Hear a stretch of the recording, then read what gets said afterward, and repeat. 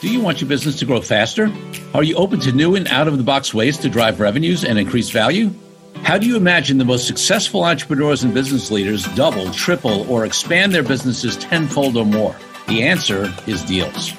This is a weekly podcast featuring conversations with business owners, executives, and leaders as we reveal behind-the-scenes details that give you, our listeners, the confidence to pursue your own deal-driven growth. On the show, we discuss a huge variety of deals, everything from large, complex mergers and acquisitions to smaller deals that you can do even without significant capital. My name is Corey Kupfer, and I've been supporting deal-driven growth for businesses for 35 years as a successful entrepreneur, professional negotiator, and attorney. My goal is to help you strategize, plan for, find, and complete deals that will help your company grow faster. Welcome to the Deal Quest podcast. Let's get started.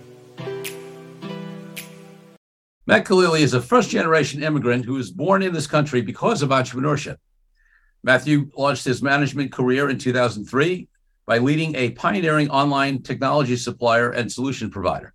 As a senior marketing director, he positioned the company as both an internet retail top 500 and Inc. 500 fast-growing direct sales organization. Following nearly half a decade of double-digit growth, Matthew founded a fashion technology platform, which he managed to raise a funding round that was later awarded Best Business for a proposal he prepared during his M.B.A. program. Matthew exited his startup in 2013 and founded his consultancy, PLANWRITERS.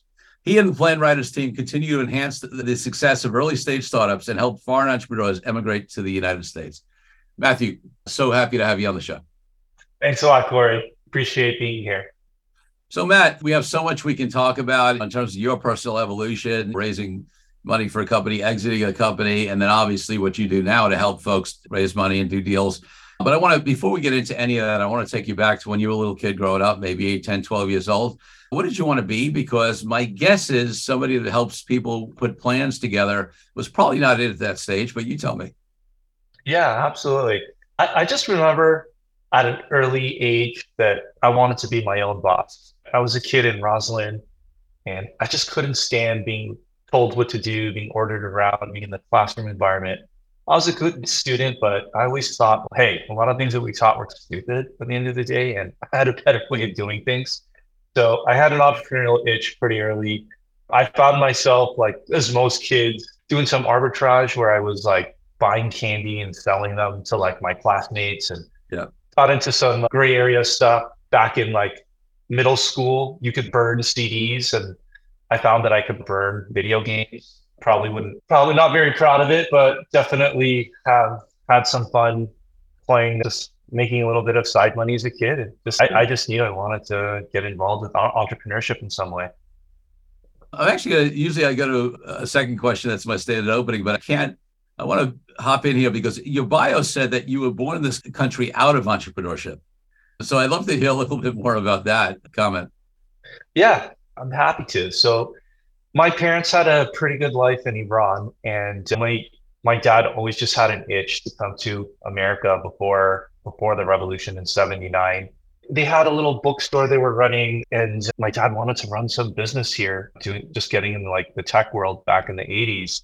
Yeah, he was a teenager. He came here without his parents and literally lives in this country now because he had this itch to start a technology company. And Iran's not the place to do that sort of thing, and America was. Planned it for a long time, and thank God we're here. Love it. Love it. All right, one last question looking back. What was the first deal of any type that you ever did? It could be something small when you were a kid or something early in your career. Whatever comes to mind, that was a deal. Not necessarily like a sale, but some sort of deal. Oh, interesting. Let me see. Gotta think back to my roots here, right? So as a kid, I remember I was in college, right? And I remember I was able to get like American Express to have some sort of affiliate program. And I was able to open up credit cards with my fraternity, my classmates, and build some sort of affiliate program. And I like spearheaded that and benefited from it. So that was pretty cool, using my position of influence to obviously better our chapter, but also do well for myself. Love it. And listen, affiliate programs, especially as time has gone on in the online world, right? with influencers or educators, online courses like books.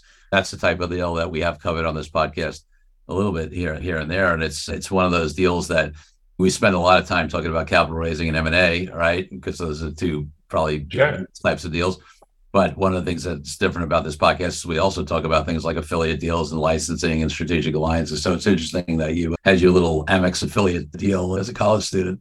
Yeah, I had really good access to American Express growing up. Like back in the day, they were really popular deal of the day, Groupon types of deals. And when that was going on, and Amex went on the bandwagon for that. I had a good relationship. We had this tech company selling like consumer electronics and like B2B equipment. I had a relationship with someone pretty high up there, and I was able to leverage that.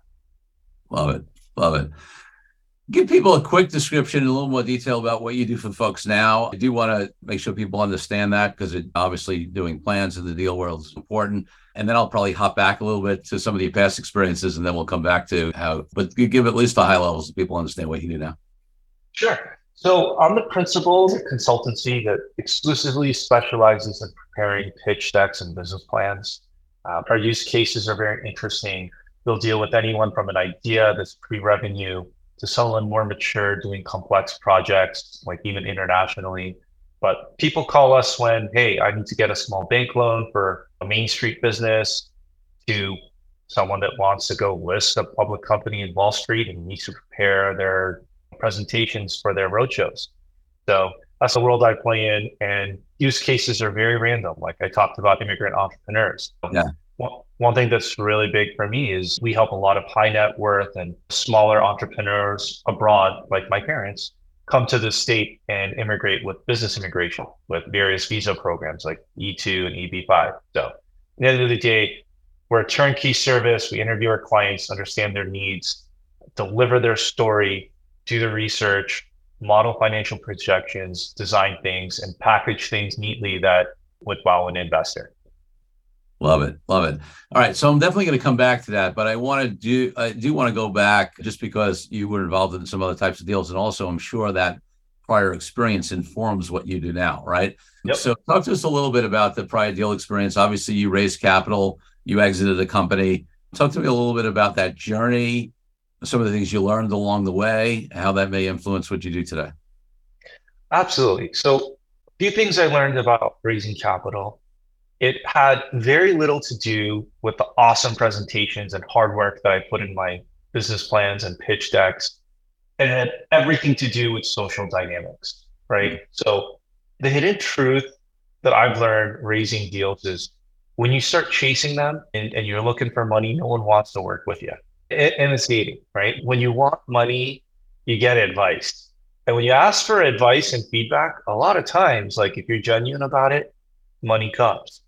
So I learned a lot about, hey, how to get introduced to the right people, that setting up that introduction where you're teed up, where you come from a high position of high social dynamics, right? And pitching more so that, hey, you're the prize versus needing their money and having the mindset that money is a commodity, right? It's a matter of confidence, and it's a matter of the social dynamics and interaction you have with the person funding your deal. So that's definitely something I learned. So on that point, let's talk about it, because you obviously, before you started, and now you do this extensively for other folks, and you obviously have a lot of experience coming to that, but you raised capital on your own. So what was some of the learning on how you came to that? I'm assuming that, like most very successful entrepreneurs, there was some failures, some mistakes you made that helped you learn those lessons. Anything interesting to share on that front? Yeah, absolutely. Look, when I started, I was really raw, right? I was a young buck, so to say, and I just jumped into deals. A lot of times I would pitch without building rapport, right? Mm-hmm. And really, like, I find the best deals, the order needs to be get to know people, get them to like you, get them to feel comfortable, talk business, and then talk about deal terms and specs. Unfortunately, in this kind of VC world that we're in today, like people see so many deals, it's really hard to go through like those type of dynamics. So you got to be a little bit more creative. If you just jump, unfortunately, if you get just jumping, you have to pitch yourself and prove yourself. You're doing this from a position of kind of low value, right? So for me, it's about relationship building, how to leverage your network, how to work with people who know and trust you, and how to be able to sell without selling. Yeah. And so in terms of your own journey raising capital, tell us a little bit more about, obviously nothing confidential, but what was that like? How did you build that rapport? What type of people did you end up raising money for? What were the lessons in working with outside capital that you learned? Sure. It took me over 100 coffee meetings, and I'll tell you a few things I did wrong and how I would do it over. Yeah. But I started hitting people I was most excited about very early and didn't really refine like my pitch. And I was a little too eager. And really, there's a lot of ways of doing this. You can knock on enough doors until one opens, and that certainly works. But I wish I was a little bit more strategic. So what I would have liked to have done is really thought long and hard about everyone I know in my network, right? Done a lot of investor research with all these tools that exist now that probably didn't exist 10 plus years ago, right? Yeah. To do the proper investor research and leave every meeting with either asking for feedback to refine my pitch or introducing me to someone they know that could help me, focusing on building my product, building my team, right? Because capital comes when if you have something awesome, people will come, right? You build your team, that increases your network and credibility, right? And you can always leave every meeting with something. And if you look at the framework, hey, it's not just about the money, but what can I learn from this meeting? Who can I be introduced to this meeting, right? And not be so eager to close. People like that. People are very receptive to that. I wish I was a little more strategic about that. And that's like the first thing I would tell myself if I could go back. Great. So that's great advice. I know that when I've worked with folks, the other entrepreneurs I know, there is a philosophy that says, hey, no, don't go to your best prospect first, because your first is never going to be your best one. Exactly. The ones you care about less for a little while and get that feedback and improve the pitch before you go to the ones you really care about. Yeah, have your target practice. You don't want to shop the deal either too much. Either if this goes around too many people who know you, it's going to feel a little shocked, but yeah, be strategic. Yeah, love it. So you also had an exit in your company. What do you want? Because listen, most folks who are raising capital, a lot of them actually just in the nature of that capital raising game, especially if they're talking about VC funds as opposed to maybe just angel funds or whatever. Sure. There's an expectation of an exit in a comparatively shorter period of time than people who are running businesses they can run forever. But even those who have more patient capital or longer term goals, every entrepreneur I know is looking to build some enterprise value, ideally, and be able to exit. Of course. So talk to us a little bit about the exit experience that you had and its relationship to the capital you raised and what you grew and how that's informed some of your thinking now, what you do as well. Yeah, absolutely. Corey, in full transparency, my exit wasn't a lucrative exit by any means. I didn't really succeed in my venture, to put it bluntly. So what I can tell you, it's really important to be very transparent to your investors and maintain good relationships, even when things are going badly.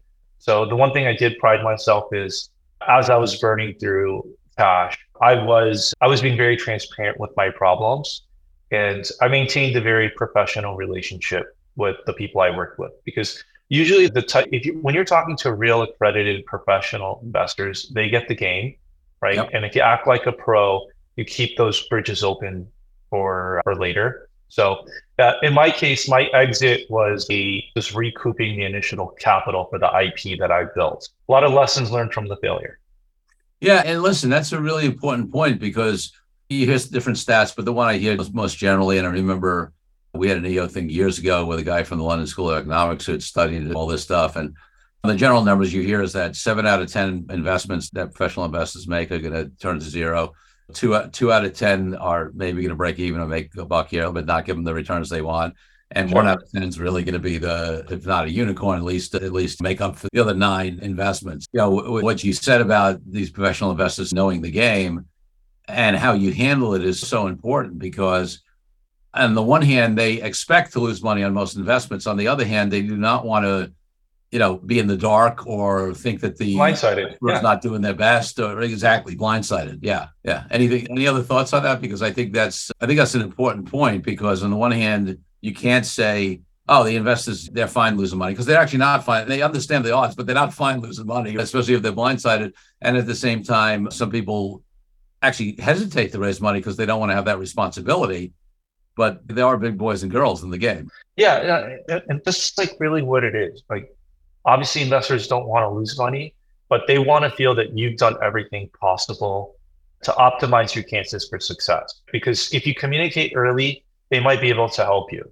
Yeah. You set the expectations that you might need to raise more money. You build a lot of goodwill, right? Look, in my case, it didn't work out. If I was in another venture with the maturity that I had now, I probably would have been able to raise more money, right? Especially if you really believed in yourself, right? So the art of investor relations is very important. I would also tell you that the game of ventures have changed a lot as well in the last 20 years. So that whole one in 10 hitting that home run, it wasn't always like that. A lot of VCs or professional investors wouldn't necessarily always chase unicorns, right? They would be okay with 4 or 5x on their investments on a seed round, but they would make investments into less glorious or sexy businesses. The only reason I bring that is I feel like we may see a resurgence of more conservative type investments today. Yeah. So I think there's a community out there for people who aren't necessarily building unicorns. I don't think chasing unicorns are healthy. Yeah, I agree. And I agree in both things you said. One, that chasing unicorns isn't healthy. And two, yeah, so we've started to see a shift towards folks that say, especially just with the way the economy has evolved, the way the markets have evolved, all that kind of stuff, to say, hey, we don't have to hit grand slam on everyone, but we can get some nice returns. So let's really delve into more of what you're doing now, because it's very interesting what you said. At a surface level, one may say, okay, what Matt says that they prepare plans, pitches, and business plans for folks. And then we also heard him say that's not really that important in the scope of the race. Yeah. But you're a consultancy, and I'm sure that coming with actually just preparing the plans, there's a lot of coaching and consulting and whatever on how they need to use the plan, all those things you talked about. So you want to delve into that a little bit, because it's interesting, like what you say you do, you also say is not necessarily, it's crucial, right? But it's not necessarily the key thing that helps people raise money. So talk to us a little bit about that dichotomy, and also some of the things that you practically provide around the actual preparation of the plan pitch itself. Yeah. Listen, it's a little bit of a paradox, right? But the way I look at that is every step of your fundraising process, there are things you can do to optimize like for a close, right? So yes, it is important to have a respectable investor facing document. A lot of times you can't even get the meeting there, right? Right. You still have to pitch, and you don't want to give an investor a reason to say no. Like you could be the pitch master, but if you got a Mickey Mouse like plan or presentation, it's going to lower your credibility. So it's important. But what I'm trying to say in the big picture of things, people are investing in other people, right? And how you carry yourself in that psychology, how you get set up into that meeting, right? And hey, if you just pitch A to Z without interruptions and they listen politely and you maybe answer a few questions, you're probably not going to get that deal, right? So when I say like the pitch that they see is not that important, like the whole point is, how do you engage them in your conversation? How do you draw them in? How do you get them to ask questions? How do you tell your story, right? People make decisions emotionally, and you have to hit the reptile brain, right? So if you can't activate the reptile brain and you can't engage them, right? People aren't going to make people usually don't buy on necessarily a rational decision. They justify things rationally, but they buy emotionally. So these are things I like to really stress. And in our consultancy, it's very holistic, right? Yes, we prepare the content and research, but it's very important that the entrepreneurs are armed with this type of information and we can coach them on that. Love that. Yeah. So there's this coaching that goes around the pitch. And I can imagine, and I'm not just imagining, I've actually been through it. A client's been through it. To do it right, the process of preparing a presentation or pitch is much deeper than getting words down on paper. It is really developing that story and being able to own it and present it in a way that's authentic. You want to talk about that a little bit? Because I'm sure, based upon what I know, what you said, that's part of where we have both joked in our off-air conversations about being psychologists for our clients sometimes. Talk about a little bit about how just the process of preparing a presentation, a pitch, helps people really develop and get connected to that, all these other things that you were talking about. Yeah, absolutely. I'll give you a few key takeaways on like the whole process of all this. So first thing is the human brain is designed to handle survival, and the brain only wants to like look at things that like there's a clear benefit to me. And we have something called like a cognitive load. So what that means is if you have complex information that you're trying to communicate in too much detail, no one's listening. No one's listening to you. So how do you prepare a presentation that is simple? And how do you, and most of these presentations that we deal with, it's like really innovative, cool, complex technology. Yeah. How do we deliver that, but keeping it simple to understand? It has to be innovative, but it also has to be familiar, right? So how many times have you heard the pitch, this is Netflix meets something else? The reason for that is you have to have some basis of relevancy and familiarity with the innovative concept. It has to be really simple. Yeah. So the brain is going to want to process that. So we really study the human mind, and we develop that into like our pitch process. So the first like rule I tell like clients, like if in your first slide and presentation, is it very clear what your product is? If not, the brain from the audience is trying to process what you're trying to say and isn't going to be paying attention to you. Keep it very clear and simple. Let's take a break from the show for a minute so I can invite you to a new way to determine your deal readiness. I created a fast and easy assessment that will determine exactly how deal ready you are. Once you complete the assessment, I use your responses to identify the obstacles that are holding you back from being a deal-driven growth genius. It's as easy as heading to CoreyKupfer.com/assessment. That's CoreyKupfer.com/assessment and filling out a few multiple choice questions. I'll be checking in after the episode to see what your results are. Now back to the show. Exactly. What is it that you do on that first slide so no one's anticipating things? There is a psychology. People trying to anticipate what you're talking about. That's also a distraction. Yeah. Be clear what your presentation is going to be about, right? So people are following along. Something simple like that. Keep your headers really big so there isn't so much room to write too much words, right? And don't use like a template. This is my problem. This is my solution. Don't do that. You have to be different. So what we do with our process is we describe what the problem is in a few dramatic keywords, right? So people are reading that, hey, this is a problem without saying the problem. So it's different. It's not a template. So those are big picture things that we do in our process of developing things that make things count. I love it. And my sense would be that there's so much beyond what goes on the page, to your point about what it takes to really get the deal done and have people really connect on that emotional level.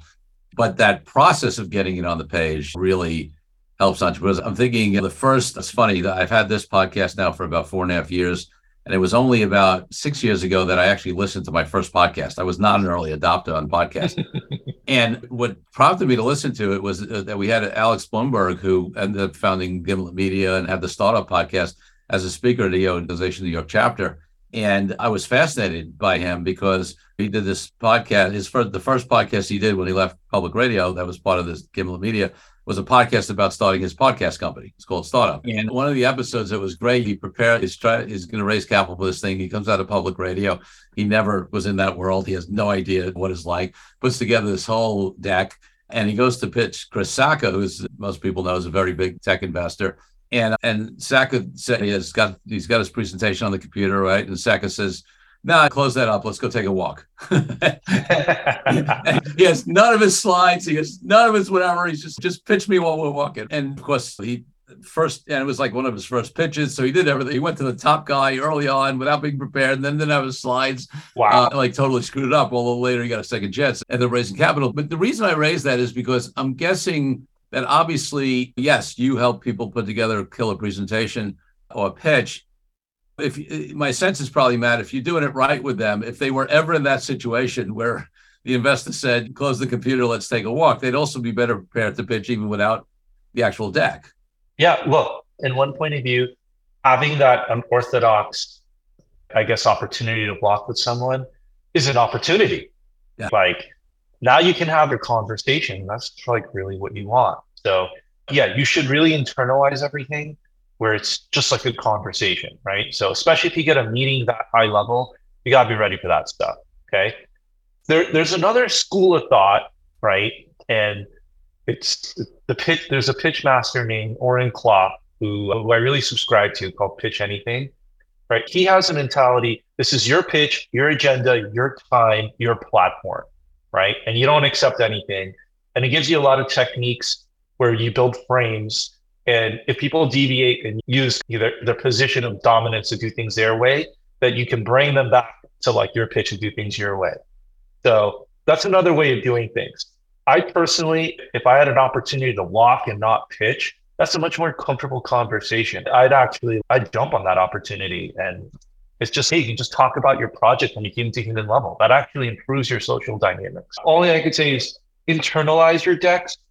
And I never expect to ever just pitch things from slide 1 through 12 and be done. If that's the way you're trained, it's not I wouldn't say you really internalize your work. Yeah, which because even if you are not walking and you do have your slides, listen, a lot of times, right, investors hop in with questions that are, you're on slide 2 and they ask a question that's on slide 8, right? Or not. Exactly. Right. Great. So one of the things that I very often, I think almost most episodes bring up is this conversation of mindset, because I believe that I think there's a mindset of an entrepreneur, there's a mindset of a deal maker, which is different than a mindset of an entrepreneur. Listen, we know many, even very successful entrepreneurs who never do deals. They're great at sales and marketing. They do have organic growth. They never raise capital. They don't do M&A. They don't do licensing or joint ventures or any of that kind of stuff, even though those might be additional great opportunities for them, because I think the mindset of a deal maker is different than the mindset of an.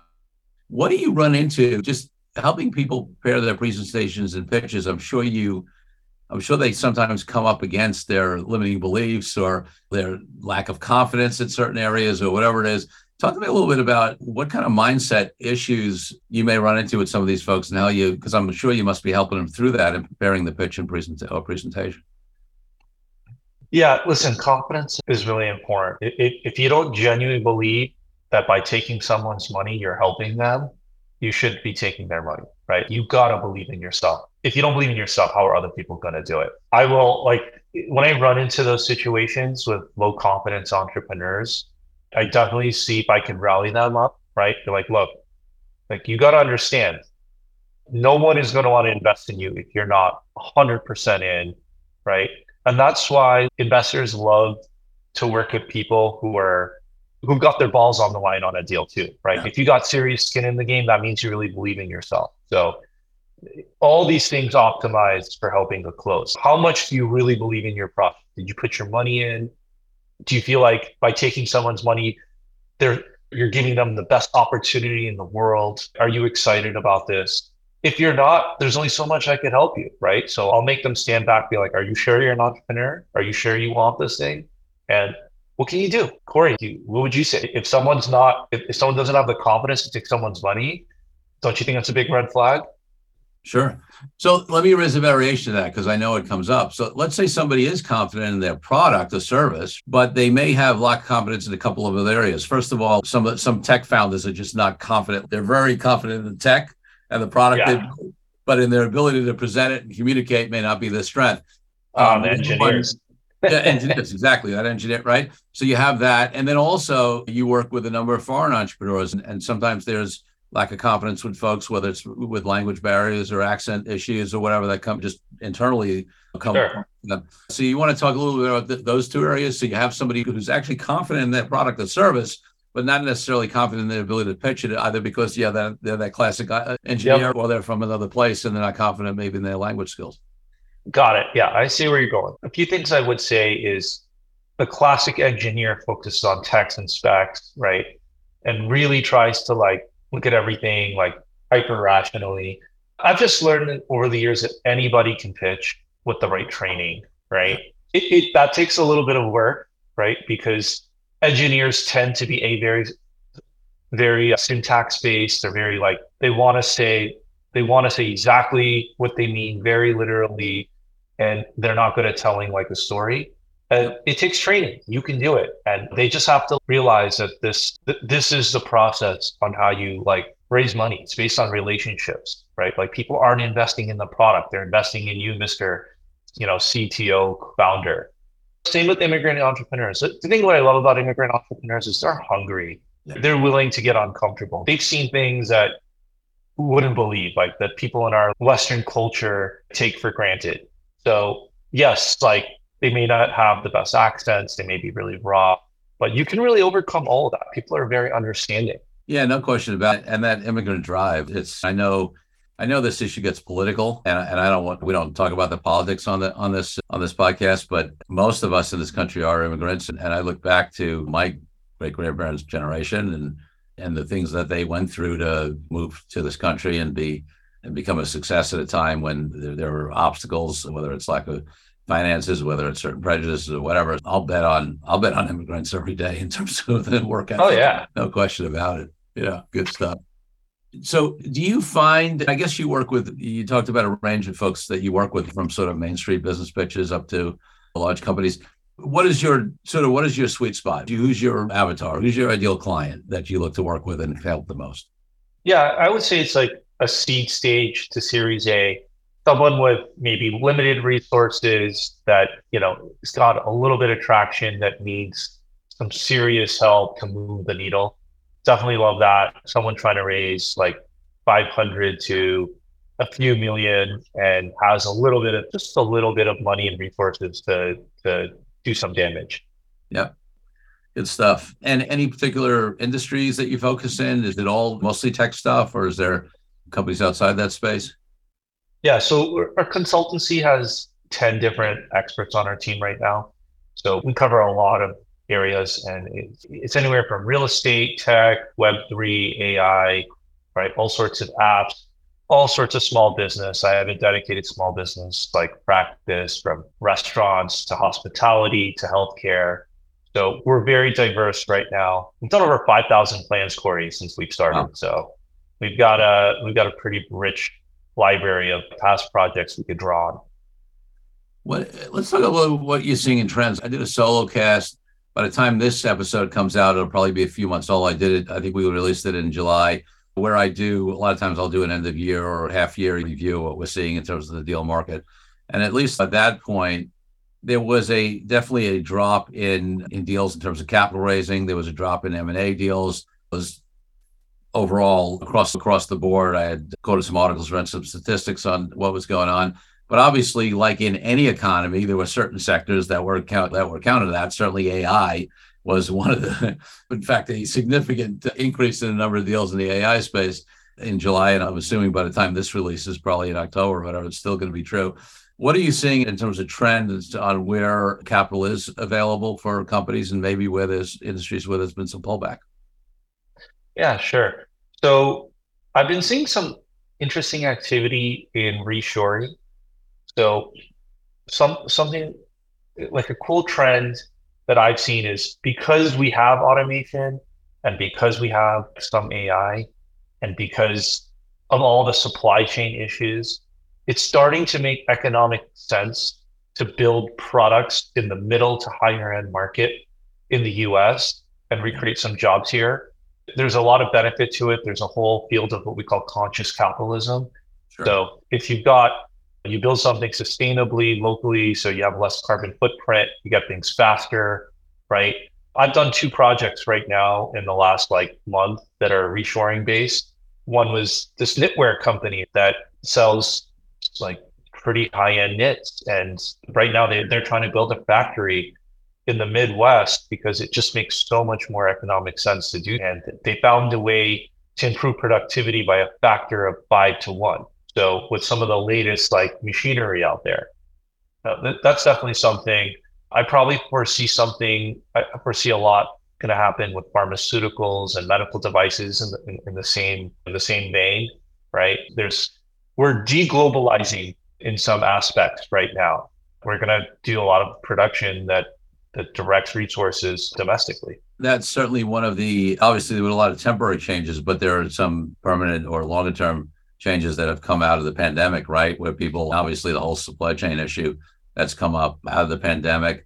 Also, obviously with, and again, this staying out of the politics of it, the concerns about various countries, including China. Just before we're recording this, I heard that the Biden administration put some restrictions on the different ability to invest in different things in China, in certain sensitive areas. There's a number of trends that are deglobalizing or onshoring in certain areas. And I agree with you. I expect that to continue for a while. And that certainly creates opportunities. And it's interesting. I think AI and automation will exacerbate that now, right? So a US creative, critical thinking individual can be much more productive, right? So it might make sense. There might be more of a business case to take some of the services abroad or other functions abroad and do them domestically because you can be so much more productive. But it's a crazy world. Yeah, totally.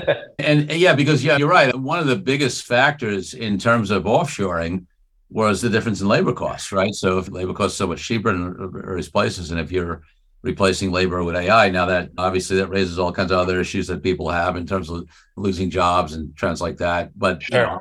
Listen, I've seen it over. I've been around for a number of decades, and technology in the micro level always displaces workers, but then it obviously creates other jobs as well. But the point is, despite that, it's going to move forward. And when the biggest difference in offshoring is labor costs, and when you're able to address some of that and compress the difference in costs through technology, AI and otherwise, and then when you add in the risk of the supply chain issues, I think those are definitely factors that are going to continue this onshoring movement.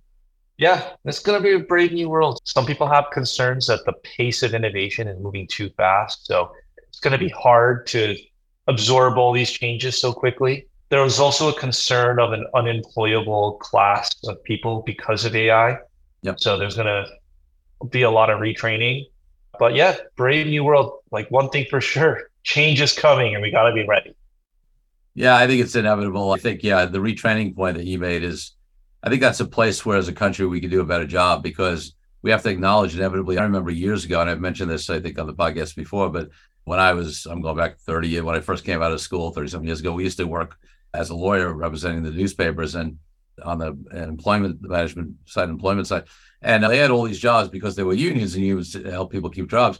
The technology had changed. They moved from what they call wet press to cold press, basically from little press with ink to digital. And all these pressmen, as they call them, because back then there really weren't any women, but had nothing to do anymore. Literally nothing to do. Working those hot presses with the ink, whatever, it was gone. Same thing with the folks who used to load individual things onto trucks when they containerized everything in the shipping industry, right? You just put a container on the back of a truck. And there's always going to be disruption on a micro level. And some of those industries, unions help them keep jobs, which you can argue, and we won't get into it here, is good or bad. But at a micro level, it's good, but then you got a bunch of people that get paid for doing nothing. So technology, my point much more so is technology is always going to have a shift. There's always going to be adverse impact on a micro level. But on a macro level, it's progress and it has to happen. So I always have thought the thing that we've missed a step on that we can do better is retraining folks. Because I think most folks want to be productive. They don't want to sit around. Of course. I think the worst thing you could do. Yeah, the worst thing you could do to people is pay them to do nothing.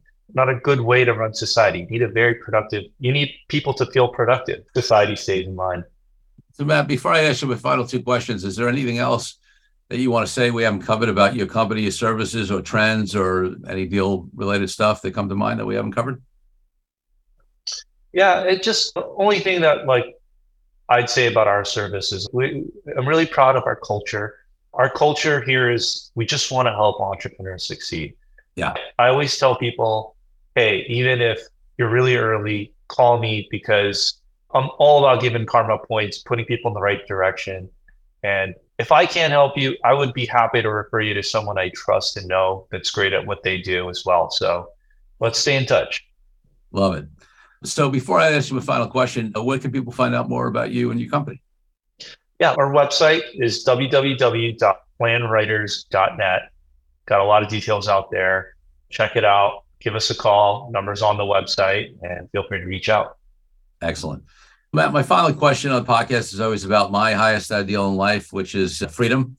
And for me, that means everything from freedom around the world from all people from oppression to why I've been an entrepreneur for decades and haven't had a boss. What does freedom mean to you, and how does it impact your life and business? Yeah, absolutely. So freedom to me is the ability to control my time, ability to make money without my direct labor, and ability to spend my time with my family, traveling, and doing things that I choose to do on my timeline, like doing what I love to do when I want to do it, how I want to do it. Like, what an amazing lifestyle that you can reach as an entrepreneur. Not so easy to get to that level, but it's an aspiration point. Love it. I love it. Matt Khalili, thanks for being such a great guest on the Deal Quest podcast. Absolutely. Thank you for having me, Corey. Thank you for joining me on this episode of Deal Quest, where we help you understand how deal-driven growth can be your ticket to freedom. I want to invite you to a unique way to tap into the wisdom and experience of the Deal Quest community. Join the Deal Quest Deal Den Zoom calls, a free monthly 90-minute mastermind. In the mastermind, we address all the challenges you may be facing and help support you with the opportunities that may arise in terms of deal-driven growth. You will get input not only from me, but all the members on the call will collaborate and serve each other in a mastermind format. To sign up for the free mastermind, go to www.corykupfer.com/dealden. That's corykupfer.com/dealden. I'll see you there. I'm Corey Kupfer. Until next week, wishing you the freedom and financial prosperity that I know your Deal Quest will bring.